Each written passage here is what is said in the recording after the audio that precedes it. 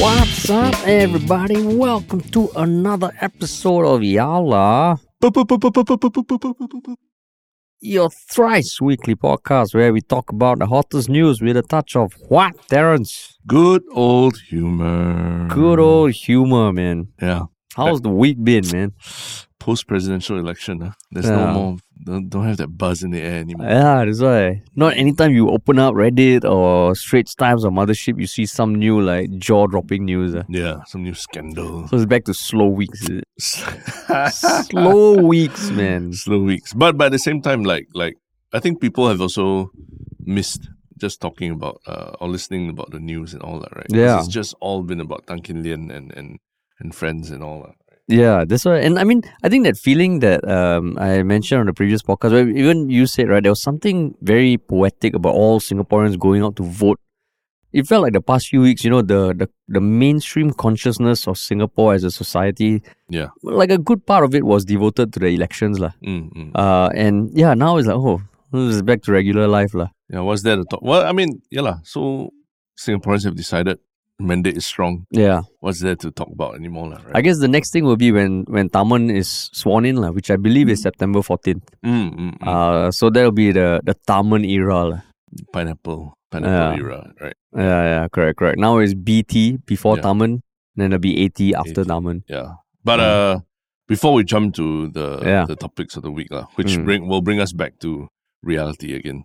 What's the one thing that we always want to tell people? The one thing is that if you're listening to us or watching us on YouTube, it would be wonderful if you could hit that follow or subscribe button because it helps all the videos and podcasts reach you. It helps us build a community. And I mean, it just gives us like a reminder that, people do listen and people do enjoy the podcast. Yes. And that includes social media because we're on TikTok, we're on Instagram. Anywhere you see us, just hit follow and subscribe. And if you want to work with us, what should they do, Terrence?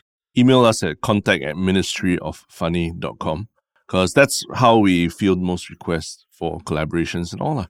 So yeah, the email is right there in the description. So just email us and let us know what you're looking for. What you're looking for. Yeah. Cool, man. All right, let's jump into the first topic. A very, very, it's touched a raw nerve. And that topic is about something that you probably saw circulating on social media. I mean, a lot of things have happened, and it is the whole case of the alleged, the abuse cases by the teachers at Kinderland, which is kindergarten in Singapore. Specifically 2 branches. No, not kindergarten. Childcare center. Childcare, correct. Kinderland. Yeah. Kinderland at Woodlands and Kinderland at Choa Chu Kang. And I mean, essentially over the past few days, it all started when there was a video that was circulated online, which happened on August 28th. Even I saw in my own WhatsApp groups. Yeah. A very disturbing video of a teacher kind of like physically abusing one of the students. Specifically, like force-feeding water to the child, like pulling their head back, and pouring water and down using their throats. Textbooks to hit them and all that. Using textbooks to beat their butts. Yeah. And what else? I think tying them to the chair with the infant straps. Yeah. And I mean, I think anyone watching it, I found it like it's super hard to get through to watch. And I can only imagine if you're a parent, even more so if you send your kids to one of these schools, maybe not even Kinderland. This childcare, like a lot of people send kids to childcare. Yeah. Right? You also, right? Yes. Yeah. So just watching it like, ugh. And then since then, that teacher has been fired. The other teacher has been fired. EDCA, which is the early development. Yeah, childhood. It is Early Childhood Development Agency. ECDA, ECDA, which is an autonomous government agency of the Ministry of Social and Family Development that oversees early childhood education. And in general, the development of childcare centers and kindergartens in Singapore. So it's jointly overseen by MSF and MOE. And it was only started it was only formed 10 years ago, 1st April 2013, on April Fool's Day, which is a weird day to start a childhood agency. Anything. So they... Not that weird if it's a government agency. I mean, 1st April... Because end of March is the end of the fiscal year for a lot of agencies. So 1st April is the start of the new Then 2nd April then you have to deduct 1 day, I in all your guarantee you accounting. when they announced this, probably there was some joker like, hey, this is an April Fool's joke, right? Why need course. early childhood development agency? We got primary schools and kindergartens, right? Yeah. Correct, yeah. Or maybe he was that person who made that joke and everyone's like, just shut the fuck up. It is an actual agency. Correct, yeah. Yeah. But just to give an overview of what happened, basically the video that was circulated, it was actually something that had kickstarted an investigation into the events already. So basically June 30th was when the teacher at Kinderland Woodlands allegedly forced a 23-month-old child to lie down and then she poured water in her mouth. And then there was another teacher who was in the classroom who resigned a month later. And then August 10th, ECDA launched its investigation after being alerted to the incidents by a former employee. August 17th, Kinderland was made aware of the videos when ECDA contacted them. And 3 staff members of the Woodlands Mart Center met ECDA. Then August 18th, another Kinderland staff member met ECDA, and then Kinderland headquarters started a disciplinary inquiry and met with the teacher. And the principal of Woodlands Mart and the teacher contacted the parents. August 28th was when the videos emerged on social media, after which Lin was arrested and fired. Yeah. And it was teacher B, the one who quit back in July, who supposedly released the videos. And on August 29th was another video at Kinderland Sunshine Place. And then along the way, ECDA said it was investigating the role. Then there was some stupid announcements from Kinderland Singapore about personal devices. And so I think there's been a lot of parents who've been angry. Yeah. Generally, even non-parents are angry. Yeah. But there's also been anger towards ECDA. Yes. And that was around what sort of things? Yeah, so going back to our discussion about ECDA, as a, saying there's a joke and everything, right?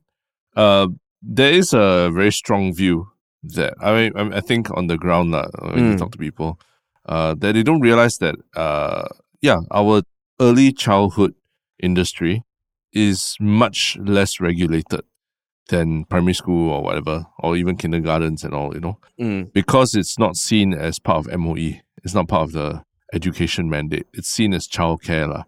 So there's a lot less so-called protocols, not say protocols, there's a lot less oversight and standardization of things that go on in all these childcare centers in schools.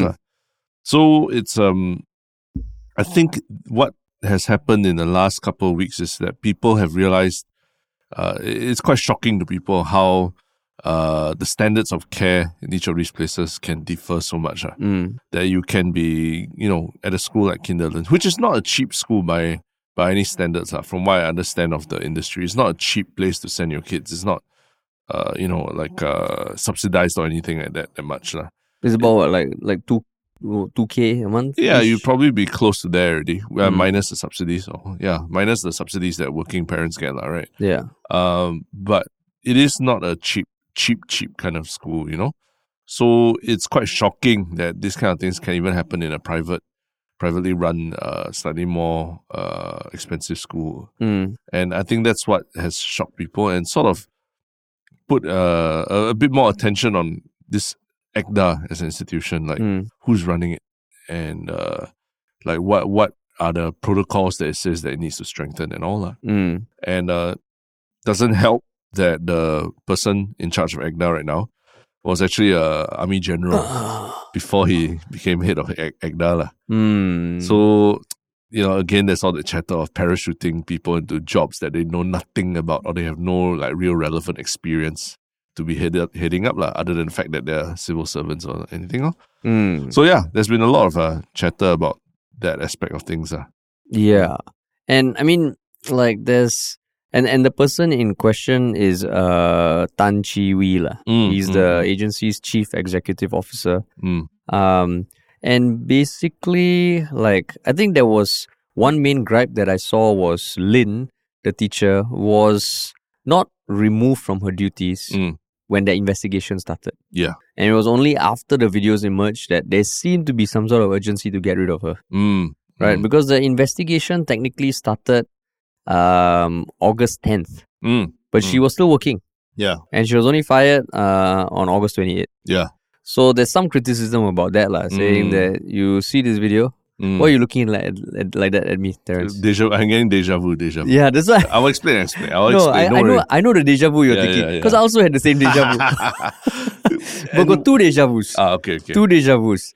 Because essentially, an investigation was ongoing, and she seems like she was still teaching, right? And then the criticism is that how if there was video evidence of that, and apparently the whistleblower, she raised it to the Kinderland principal and was ignored. She raised it to ECDA and was ignored. But even then, like when she said ignore, I mean, eventually it kicked off an investigation. Right? Yeah. So, I mean, eventually, they were alerted. She was quoted as saying being ignored. Maybe it happened a few times. Yeah. But I mean, it didn't happen too long ago. But assuming it was highlighted at the principal, that happened. So on investigation, but she was basically since August 10th to August 28th, the teacher was still unemployed and getting paid. So, Terence, what are some of the deja vus you had? But before going to all that, the deja vus and all, I think the big thing to point out is that there was an investigation going on, right? And I think the big thing is that the inaction on ECDA's side in terms of, or even the school side, in terms of letting the teacher continue teaching, even while such serious, egregious case of alleged child abuse was happening, right? I think that's the lapse. It's not that they didn't investigate; they were investigating. It's just that they were not, maybe even not moving fast enough or decisively enough, right, to stop any further kind of abuse going on with the children. So I think that's important to point out that people are not shitting on ECDA or the school for not acting, but for just not acting fast enough to prevent more damage that the teacher could have done, right? Yeah. So now, like, what was the deja vu you were having, Terence? No, what was the deja vu you were having? I mean, I was two. So I mean, just when I was reading it, I was like, okay, there's an investigation ongoing, and she was allowed to carry on with work. Which means she was earning also. So the two deja vus that came out, both of which are, one, I mean, okay, of course there was Ride Out. Politics again. Does it always have to be Terence, about politics? You telling me your deja vu was what, about pets, is it? Ride Out, right? Where the investigation started, and it was at PM Lee's advice that, the ministers in question, Balakrishnan and Shanmugam, were allowed to carry on in their duty.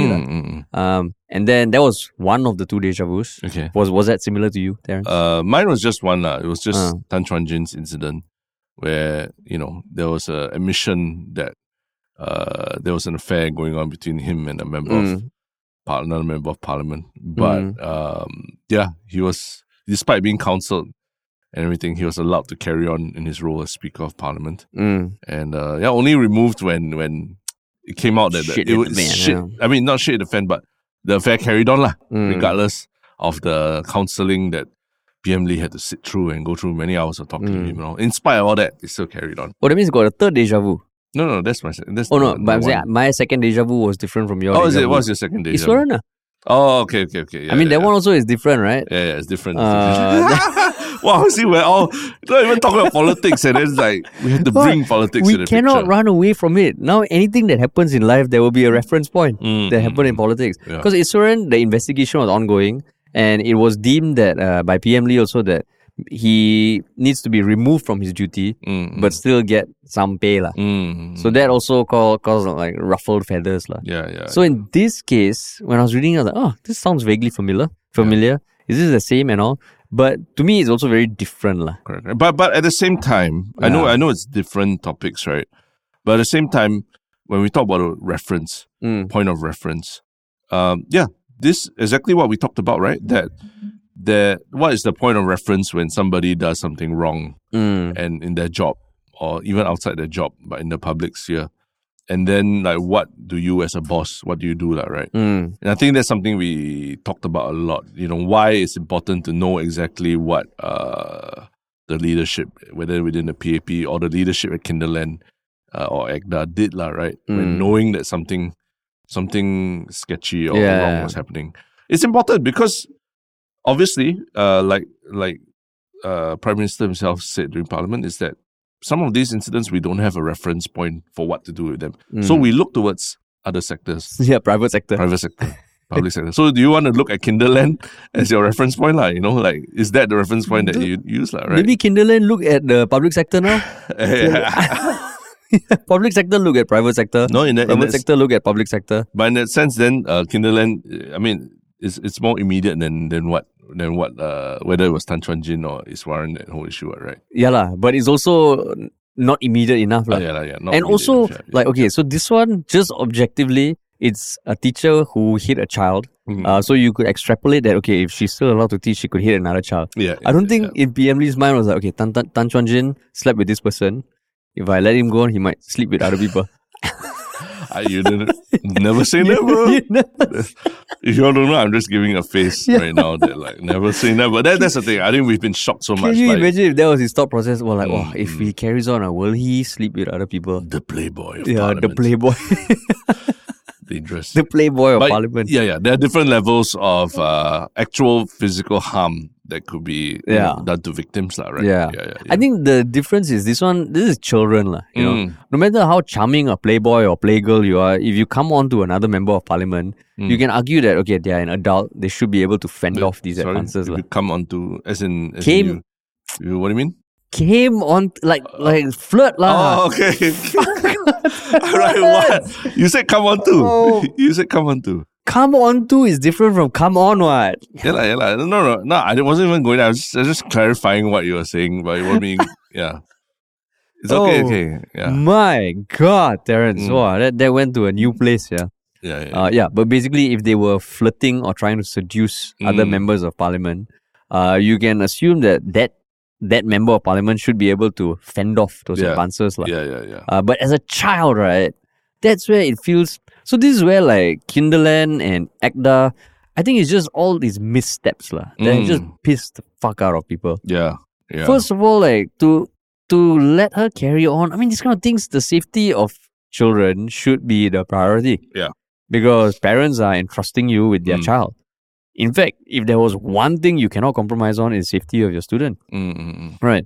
And this is just someone who doesn't have that visceral, like, wow, this is my child kind of thing, you know. Yeah. And I would imagine for parents, it's like, how can you trust the school? Yeah. Right. So then there was one thing, and I think just ECDA, and there was a post that Kinderland made as well, just saying that what they say, they posted on 5 days ago, so about 1st September, you know,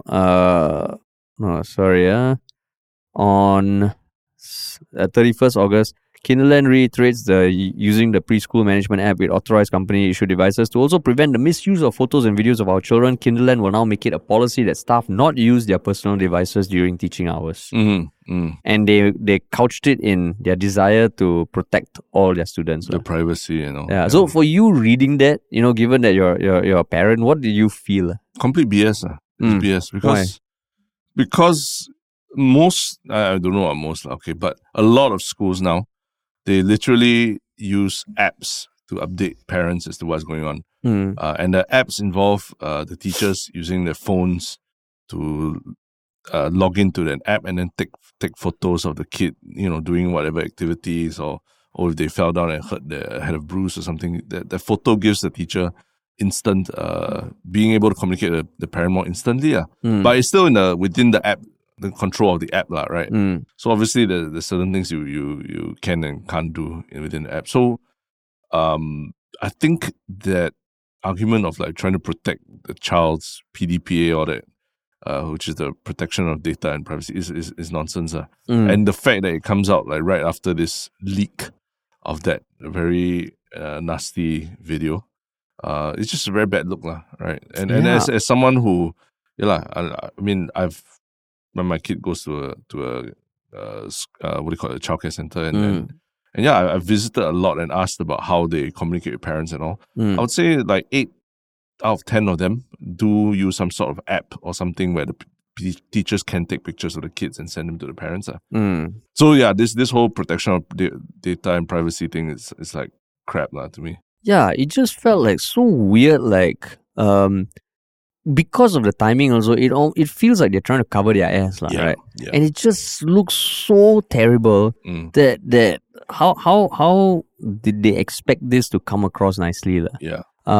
But then on the flip side, there's also a reiteration of the fact that come July 2024, CCTV cameras will be required in all preschools. And I mean, the ECDA has clarified that this had nothing to do with the recent events. It was apparently announced back in February, but it will be something that will take place next July. I think, if anything, it probably cemented that it needs to happen sooner rather than later. Yeah. But then what do you think of like the argument? Okay, so the unfortunate thing is that because of the behavior of these teachers, all the other teachers who might be wonderful teachers are put under more scrutiny.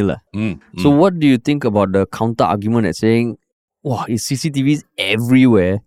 Isn't that going to get in the way of the teachers being able to do things more freely and stuff like that? Not to say bad things freely, but that over like Big Brother is watching.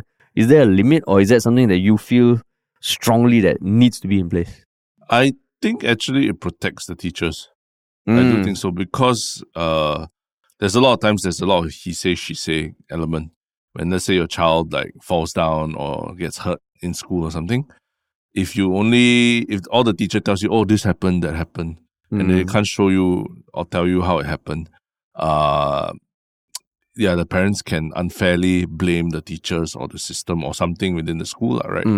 But I mean, at the same time, you're talking about like toddlers who run around and they don't really have a sense of danger yet. So a lot of times, having the CCTV there will at least give the teacher the protection that if a parent demands that, oh, there's something that this teacher did something wrong and all that, then there's real evidence there. There's a CCTV there to really tell you what happened. And at the same time, sometimes children can be, at their age, they can be quite unreliable witnesses, to say the least. Like their memory of certain things. Unreliable witnesses. Like you ask them, hey, how was school? Oh, no good. Why? Because the teacher scold you, beat you, and then like, oh, no, yes, no, yes. It goes within yes and no 20 times in the same conversation. So you can't 100% also know that whatever your kid is telling you is what happened, right? And that's where I think it can be the kid's word and the parents' word against a teacher. So the CCTV to me, it comes as a backup to the school and the teachers. But then if the parent wants to see demand access to any kind of footage any point in time, then how? No, then that's where the school needs to institute a policy that they need to get the parents to sign off on that. CCTV only with approval of the principal or something like that. Then it can be shown to them. Then it can be extracted for them. Because I think it's not fair for a parent to demand to see CCTV footage for everything, right? But if it comes to a point where you're arguing, where it caught in a deadlock and arguing about something, then that's where the CCTV footage might come in. So to me, it's actually I actually do think in the larger scheme that ECDA or any organization that's overseeing the care of toddlers and children actually needs more regulation than less. Not to bring it to the same level of MOE where literally every year you have the same everybody must hit these academic targets and all that, because I don't think that's appropriate for the early childhood arena. But other things like the safety of the child, the ratio, the ratio, the understanding of what's acceptable communications between a teacher and a parent, I think that's those are things you can regulate around, and I think they should do more of that. I see. Because another thing is also the punishment meted out to Kinderland was a $5,000 fee. Yeah. And they're going to get a new principal. And the new principal is going to go undergo training, and before she can be deemed fit to work in the industry again, it has to be 2 years, and she has to be assessed. Yeah. I think the license of the school has been shortened to a period of 6 months. After which it will be reevaluated. Yeah. But like when you heard that, did you think like, what did you think of the punishment? Yeah, sounds very weak, like a slap on the wrist. Yeah. But at the same time, it's like what that in my mind was like at first I was like, I'm even surprised the school is even open. Like, shouldn't it be shut down or taken down entirely and all that? But that's where what you said earlier about one bad teacher ruining it for everyone else. When you shut down a school, it's not just the teachers and principal and all that lose their job and the people work there, but all the other kids who are there, whose parents are happy with the kid being in school. And now they got worried. The kids doing well. Now they got to take the kids out of school and readjust them to a new environment, which could be very, very difficult, right? And sometimes it really just boils down to the teacher, like which teacher it is. Even if the environment's not great, but you got a good teacher who's willing to work around the parameters, right? The kids can be very happy and very, very fulfilled. So I think maybe ECDA is in a place where they can't do anything that puts the school out of business, because that's you'll get another series of complaints from angry parents and all who maybe were happy with the place, right? So yeah, they had to just do something that maybe there's some reference point for what appropriate punishment is. But I know people feel very upset about it because the videos out there, you're literally seeing it happen and all that, right? But who knows, maybe there's other things behind the scenes that the school has to do for the parent, the aggrieved parent and everything, that maybe isn't public because it's a private settlement between the school and themselves. Yeah. I mean, like it does say in this Channel News Asia article that out of 200 children currently enrolled at 2 preschools in Woodlands and Choa Chu Kang, it has received 6 requests for withdrawals. So it's not a huge exodus of parents. Yeah. Even though there were 3 meetings between the Kinderland staff and the parents over the past weekend. And I mean, didn't seem like it went very well also. Yeah. But going back to the punishment, I think, okay, it's good that their license got shortened. I think there's going to be a deep investigation, and within 3 months, Kinderland has to provide the results. But 5K does feel very little. Because, okay, take for example, you said that it's not cheap, right? Assuming it's like 2K, right, per month.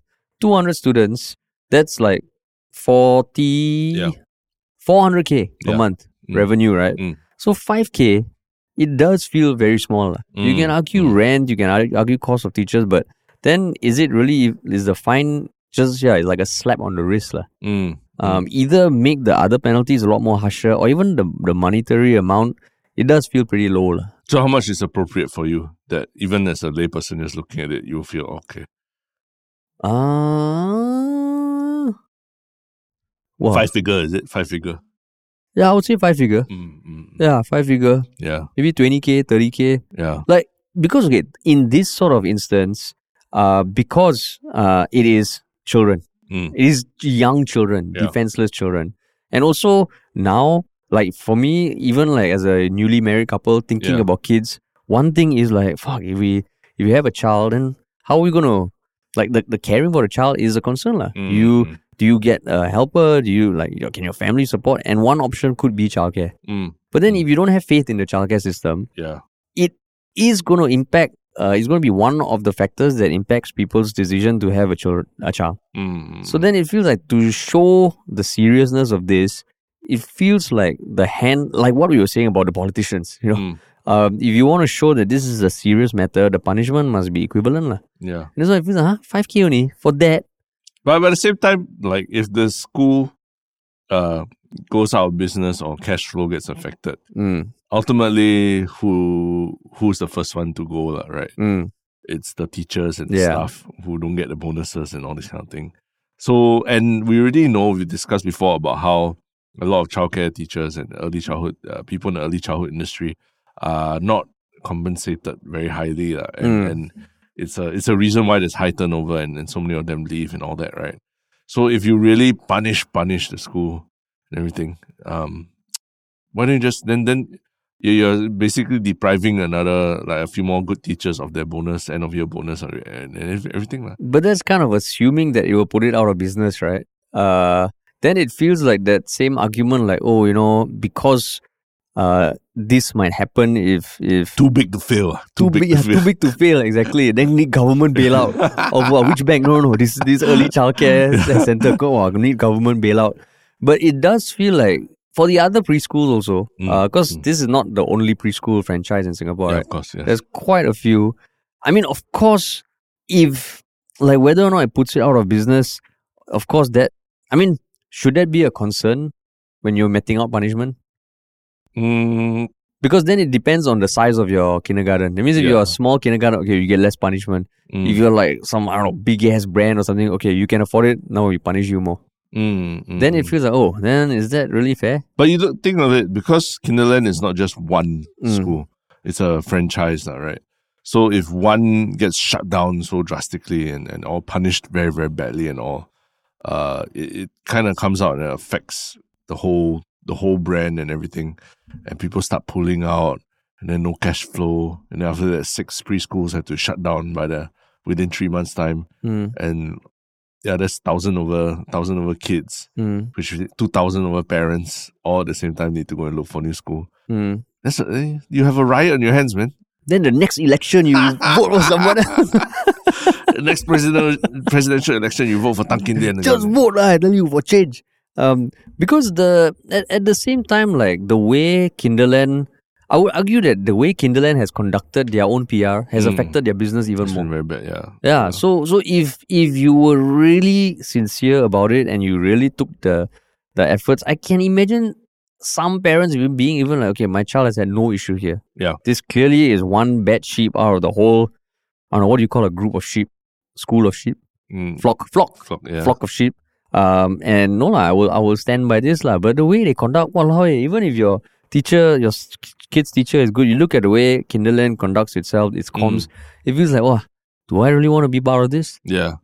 So that's where, I have to push back against the thing about the Kinderland closing down with a high fine. Yeah, but one positive takeaway from this is that I think it has started a nationwide reckoning or conversation about childcare centers, right? Even people without kids, like yourself, you know about this and everything. Yeah. So I've heard from a lot of other parents and all that they've started to scrutinize their own schools and practices a bit more clearly. Like, hey, do you all have CCTVs? Hey, how do you all ensure that this kind of thing doesn't happen? So I've seen other schools, the principals having to come out and put out like open letters to parents about what, how they condemn this and everything, which is good. I think because the early childhood industry is not regulated that much, a lot of shenanigans happen.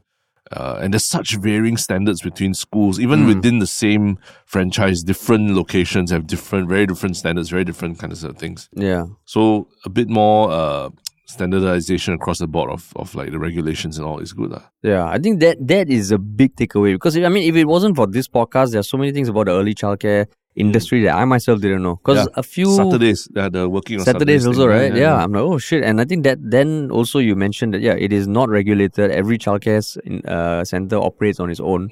So this is just education. Yeah. So, just one thing I just wanted to ask was, like, you see that the teacher who whistleblowed, she actually did go to the school already. And she did go to ECDA already, and maybe, I don't know, it was ignored for a while, no? Then I think she uploaded it online, right? Her next action was to upload the videos online. Do you think that she's exhausted all the channels available to her, and that's why going online was the only thing that she felt like it? Felt like it. Yeah, felt like it. You?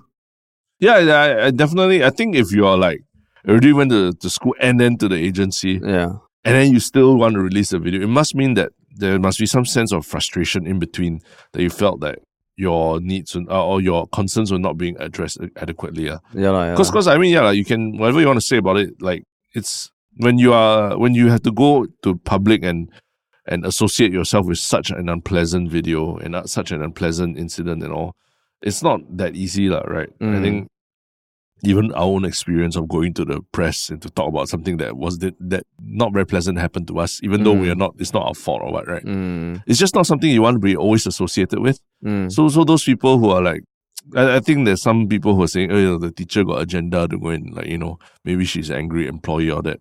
I think you got to remember that nobody wants to be that person releasing. And that she quit her abuse job video. also. Yeah. Lost her job. Yeah. Yeah. Yeah, nobody wants to be that person releasing a video of child abuse, right? Yeah. It's I mean, it's like Leon Pereira's ex-driver lah. Oh man, you had to bring back the politics. You miss it, like you miss. I thought you miss it. I do miss it. The moment Parliament sits, you'll be standing outside the door just waiting. Yeah. 3 times 20 cents. Like, where have you been? The whole of September. I missed you. Then I'll kiss the door, you know. Kiss the floor, kiss the floor. Kiss the floor. Put flowers and all. Oh yeah, man. But yeah, tough situation. Interesting, man. Yeah, maybe we'll get more updates over time. Yeah, over time. When what happens to the teacher? Still developing story. Yeah. Yeah. But yeah lah. From outrage about like very, very, very bad incidents happening in our educational institutions to outrage about other kinds of bad things happening, but not necessarily on such a big scale. Yeah. But the people involved are also quite well known. And what is this incident? Yeah, it is the incident around this couple who dined at a Outram restaurant and who failed to pay their $245 bill after they asked the staff to pack up the food. And apparently, one of the employees of the restaurant reportedly had the bill deducted from his salary due to the oversight. Yeah. And then, of course, Madam Ho Ching shared her thoughts. You know, one thing I've realized about finding posts by Ho Ching, right? Yeah. Whenever I see something, the fastest way is not to go to her Facebook profile, is to search on Google. Yeah. Because she posts at least 5 posts every hour. And it's fucking crazy. Like, even though this article, I think today, it came out on Monday. It says 18 hours ago. Probably by Monday, if you checked it, there'll be like 50 posts that you have to go through. But yeah, so she basically said that she feels that the diners who fled should be caned. Yeah. And that employees should be given benefit of the doubt. Yeah lah. So when you saw that, I mean, first of all, if this couple really they planned it and all that, then they're assholes lah. But for Ho Ching to just, I don't know, her post, sometimes I'm like, what? Is she like, I mean, coming from Ho Ching, which carries some weight, it just feels weird. But what do you think about the caning thing? Or like, what do you make of this whole thing? I think Ho Ching has, interestingly, she has very strong feelings about our hawker culture and things like that. I remember the time she was one of those who stood up against Calvin Ching, who wanted to shame all the cashless, cash only businesses like hawker in hawker centers and food centers and all.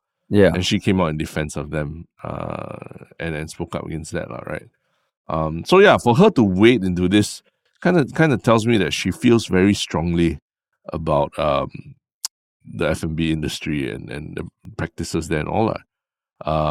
But yeah, I do agree with you that something a bit problematic about the stuff that she's saying about it. I mean, she makes a point which is worth thinking about. Basically, she was saying that on the sentiment that it's heartless for the restaurant to make the employee pay. She was saying that it's shifting the blame from cheaters to employers. If the employers are expected to absorb the cost, there is the risk that dishonest employees will collude with collaborators to cheat their employer, and they might report fake incidents. And if it happens for the first time or rarely, maybe the employer can give employee benefit of doubt or maybe split it. But her main thing is that this is a system that needs to be rectified and the problem nipped in the bud. So you're going to cane the people. Yeah. So, I mean, I do feel like, the staff who has to incur the expense, that is a bit harsh. If it has happened multiple times, then maybe we have no idea on that. This is just from an article. But what do you think of that? I think it's worth dissecting a bit, right? She says if this happens rarely, if it's the first time it happened, perhaps the employer can give the employees the benefit of doubt and split the difference. Yeah. So I think regardless of what it is, she does think that the employee has a responsibility in ensuring that the diners pay, right? Yeah. But isn't that like if, on our shoot or something like that, an accident happens or like a camera, someone, drops a camera or whatever, something happens, right? Is it the job of the person operating the camera or the equipment to have to pay for it entirely? Hmm. And I say this because ultimately your job as an employee is to come to your workplace and to serve people and to cook food and all that. But asking them to stop diners who are let's say these diners are trying to leave without paying all that, becomes your job to become like almost like law enforcer, rule enforcer, and that's not really in your job scope, right? When you work at a place like that. Well, I don't know, maybe their contract says you have to also chase down anyone who has not paid their and bill. Beat them up. Because I think recently we're talking about the crime situation in the US now, where I think, I don't know whether we're in the same meeting, but people in San Francisco, a lot of times, apparently now it's in the law that below, like most employers tell the employees, if someone is shoplifting, but the amount is small, like it's a small item below $100 or that, don't even bother to chase them. Yeah. Just let them do it, because ultimately we have insurance that covers it. And the risk of you getting hurt or shot or something like that is worse for us than you getting back the $100 item, right? Yeah. Whereas in this case, it sounds like Ho Ching is advocating for, like, if you spot this happening as an employee, you have to chase the person, tackle them to the ground, make sure it doesn't happen. If not, you have to pay for it. Which is like, what? That sounds to me like crazy. Yeah, that's true. Building off that and to your first question, I do feel like, let's say even if someone's on our shoot and an piece of equipment gets damaged, it shouldn't be on them if it's like the first time. But if they come to our shoot and every time they come, the fucking camera got problem, then after a while I'm like, yo man, okay, there's something here that is not right. Yeah. But I agree with you that if the incentive, or if waiters and all are disincentivized to, or like incentivized to go and chase people, it feels like it's a bit off. Yeah. Feels a bit off. Yeah. There's just something not right about it, right? Yeah. Like if you're at a bank and then a robber comes in and then holds out the bank, then you happen to be the person at the counter, and then you. But then you're a customer, No, you're not staff. The person working, the staff working there. Oh, you mean the teller? You're the teller. Yeah, the bank teller. Correct. Are you expected to go and tackle the bank person? If not, you have to absorb whatever this robber. Whatever this 200 million. They say, okay, your 100 million will be deducted from your paycheck for your next 17 generations.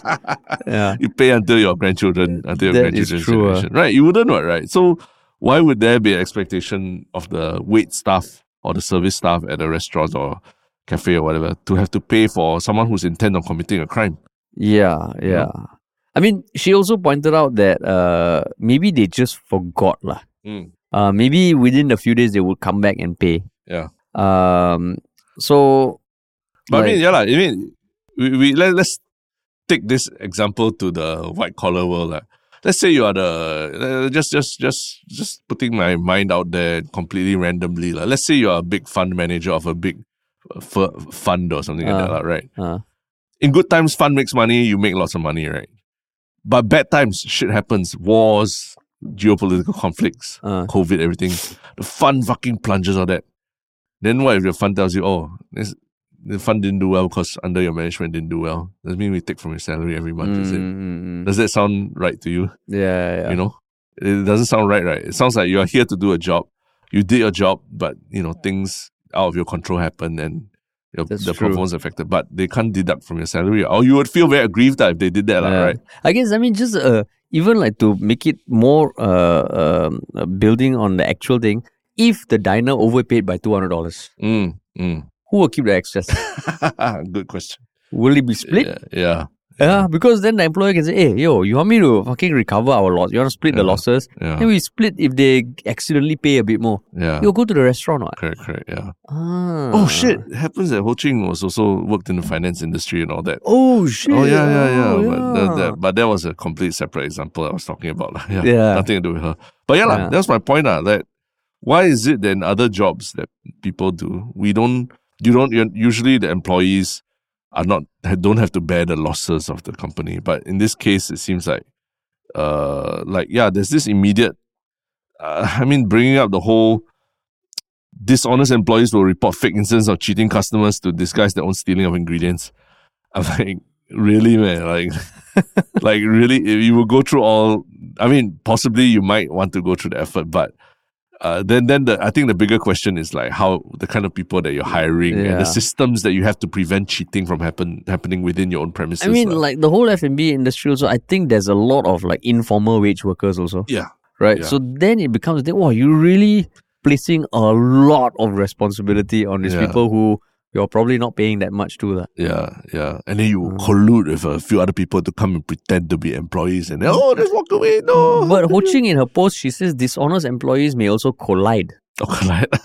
May also collide with collaborators to cheat the employer. Hey, Ho Ching, no need to post so much lah. Just every post, make sure you type the correct word and all. I don't think it's collide with collaborators lah, right? Maybe she's thinking that they have to rush out and tackle them, like collide with collaborators, literally. Collide? Wow, Ho Ching, mysterious, no? Dishonest employees may also collide with collaborators to cheat the employer. But yeah, maybe that's the problem lah. She's saying that it's a perverse system to blame and charge the employers instead of going after the original cheats. I don't disagree with that. Obviously, the cheaters, they break the system, right? And the system is all we have keeping everything afloat, right? Yeah. But I think between the employers and employees, I think it's got to be quite clear. Yeah, the employees are not responsible for crimes committed against the employer, right? Walao. So quite shocking. Yeah, quite shocking coming from her, but it does show some disconnect with reality on the ground. She posted it at 3:31 during working hours. Huh. Yeah. Interesting. Yeah. Interesting. But yeah. But yeah, that's so yeah, what do y'all think? Do y'all think I think just let us know what you think, whether employees should be given benefit of the doubt. Yeah. If you've got any employees or employers out there who want to share your thoughts like that, previously that salmon fishing guy shared, that would be great. Yeah, it would be great.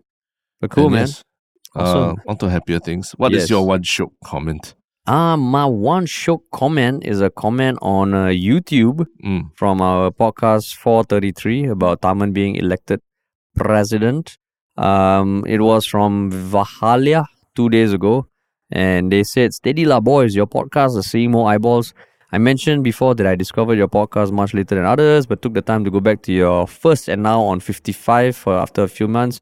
I must say that while you deliver your podcast no more different from your first, I can see the improvement and bravery to bring up the not-so-popular POVs, to invoke people's thoughts and also be lighthearted about current affairs. Thank you, because that's what we try to do, man. Yeah. That's what we try to do. And so thanks, Vahalia. And what about you, man? Mine is from the Reddit thread on that same podcast you're talking about, from Original Goat One, long-time listener. Quite a bummer that the president-elect chose not to go on your show. His handlers probably were afraid he would go off-script on your show, but the irony is that he would have done really well on your show, exactly because it is unscripted and he's a master of repartee. He didn't sound like himself in the first halves of the Political Prude and the Daily Catch-Up podcasts because he is trying to repeat his bullet points. But he reveals his true self more, especially at the end of the Daily Catch-Up show. Maybe you can still get him on after he becomes president." Interesting thoughts. I think, like listening to the Political Prude, which had all the candidates, and the Daily Catch-Up, which also had all the candidates, plus one, plus George Goh also. You get a sense of what Tharman is a bit like behind the scenes a bit. Right? Yeah. I mean, we're still going to try and get him. Yeah, we're still going to try and get him. Of course, his schedule is going to be so much more free after he becomes president, right? We have between now and September 14th. Between now and September. We still don't need to call him president yet. President-elect. Yeah. So, and then now on to the one shock thing. Do you have your one shock thing, man? You can have yours first. Okay, so mine is I don't know whether I mentioned this YouTuber called Anatoly. And he's a guy who he's a power lifter, professional power lifter, and he's not like huge or anything. I mean, he's ripped, but he's super strong. And he has this series of videos which have gone viral online on TikTok and all, where he dresses up as like a cleaner. And he goes to gyms and like he just says like, oh, can I just clean here, and then you get all these jacked people with huge weights doing deadlifts and all. And he's like half their size often. And he would just casually lift up their weights, move it away, and mop, and then and put it back. And everyone's like, what the hell? And in his more recent videos, he plays like this guy who is just starting out weightlifting and asking for help from the people at the gym. And then in the end, he just shocks them. At first, I thought, hey, it's another prank thing and all. But the nice thing about these videos is it's almost like the people that end up in the video are all very nice gym goers. And they kind of like tell him, bro, you need to be careful. You can't do this. You can't do that. And as opposed to that stereotypical prank video last time where they make fun of people who behave like annoyingly or something. This one, the people that end up, they all seem like nice people, and there's a positive vibe towards it. So I actually, have you seen some of those clips? I've seen the cleaner and the gym thing. The cleaner, and he's ridiculously strong. Yeah. So that's my one joke thing. Cool. What about you? Mine is the recent controversy when the Noah Lyles, the sprinter, who won 100 meter, 200 meter, and 4x100. Triple gold, the first person to do it at the World Athletics Championship since 2016, since a very small sprinter named Usain Bolt last did it. He came out and started a whole controversy recently when after his wins, I think he talked about how he hates it that when the NBA champions, when the NBA finals are played and then the winner comes out and they call them the world champions. And he's like, world champions of what? The United States? And he's like, I'm a real world champion. This is what world champion is. You compete in international competition, you beat other countries, and that's a real world champion, not the winner of the National Basketball Association Championship. So apparently that has ignited a whole debate with all the NBA players all going ape shit on him for these comments. And it's really funny because, I mean, I've also thought about it all these years. I agree with him. When you watch Premier League, like Man City winning Premier League, nobody calls them world champions, even though they win everything. Or even whatever sport you play. I think basketball is the only sport. I mean, basketball and baseball are the only two sports where the World Series. Yeah, they call it the World Series, the world champions from winning this. And you're like, wait a second, you're not playing anyone outside of continental USA, so how can you call yourself world champions? So I'm just very, I'm just glad an American achieved someone, an American athlete who has achieved great international recognition and accolades has come out and called out the NBA for doing this. Because all these years I'm always like, why they call themselves world champions? I know they're really good, but why do you need to call yourself world champions when you're clearly not even an international basketball association, Oh shit! Yeah, so it's all pretty funny, When you started off, I thought he's gonna be like her because I saw some of his runs and he has that kind of annoying arrogance. But now that you say this, I totally agree, man. It's so funny. Now I like him, man. Because NBA players also have very big egos on Twitter, on X and everything, like Kevin Durant. Walao, it is hilarious, man. So it's funny, and there are a lot of videos and commentaries being like, are the NBA champions really the world champions? Oh, and people pulling up statistics of NBA exhibition games against international teams and things like that. Insecurity much? Oh man, that's awesome. Yeah. Cool, man. Cool. All right. Thank you so much, everybody. And we'll talk to y'all soon.